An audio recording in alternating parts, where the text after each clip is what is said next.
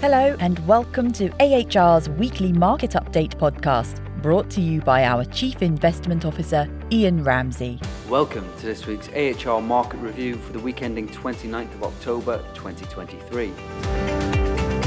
Equity markets entered correction territory over the week, falling over 10% since their mid-July highs, despite stronger than expected economic growth and corporate earnings announcements.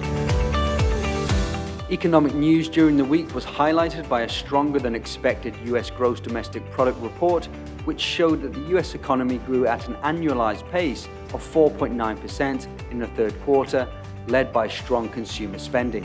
It was the best showing since the end of 2021 and more than double the level seen in the second quarter. Also in the US, inflation data showed continued signs of cooling, with the core personal consumption expenditures index, which is the US Federal Reserve's preferred measure of inflation, falling to 3.7% in September from 3.8% in the month before. That is still way above the Fed's 2% target, but significantly below last year's 5.6% peak. After three consecutive negative quarters, corporate earnings are on track to return to growth in the third quarter and are expected to improve further through 2024. With third quarter year-on-year earnings expected to be up 4.3%. According to data from Refinitiv, of the 245 companies in the S&P 500 that have reported earnings to date, 77.6% have reported earnings above analyst estimates. And with 164 companies expected to report quarterly earnings in the week ahead, it is likely to be another busy week on the corporate front. US equities fell over 2% for the week despite positive economic and corporate announcements. European equities ended 0.9% lower amid uncertainty about interest rates, the economy, and conflicts in the Middle East. Whilst the UK equities also lost 1.5%.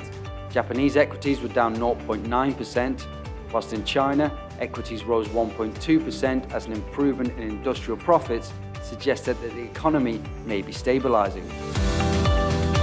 In fixed income, despite breaking the 5% barrier at the start of the week, the US 10-year Treasury yield finished the week at 4.8%.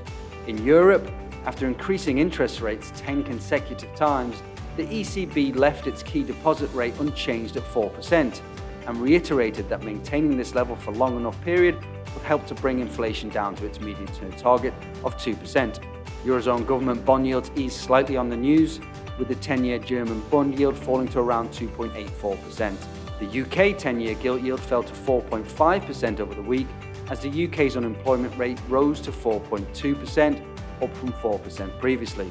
And investors look ahead to an expected pause in interest rate hikes from the Bank of England in the coming week. In commodities, oil prices fell 2.3% despite continued geopolitical tensions in the Middle East, whilst gold etched out a small gain over the week as demand remained strong amongst an uncertain macroeconomic backdrop. That's all for this week's AHR Weekly Podcast. Thank you for listening, and for further investment insights, head over to ahrprivatewealth.com.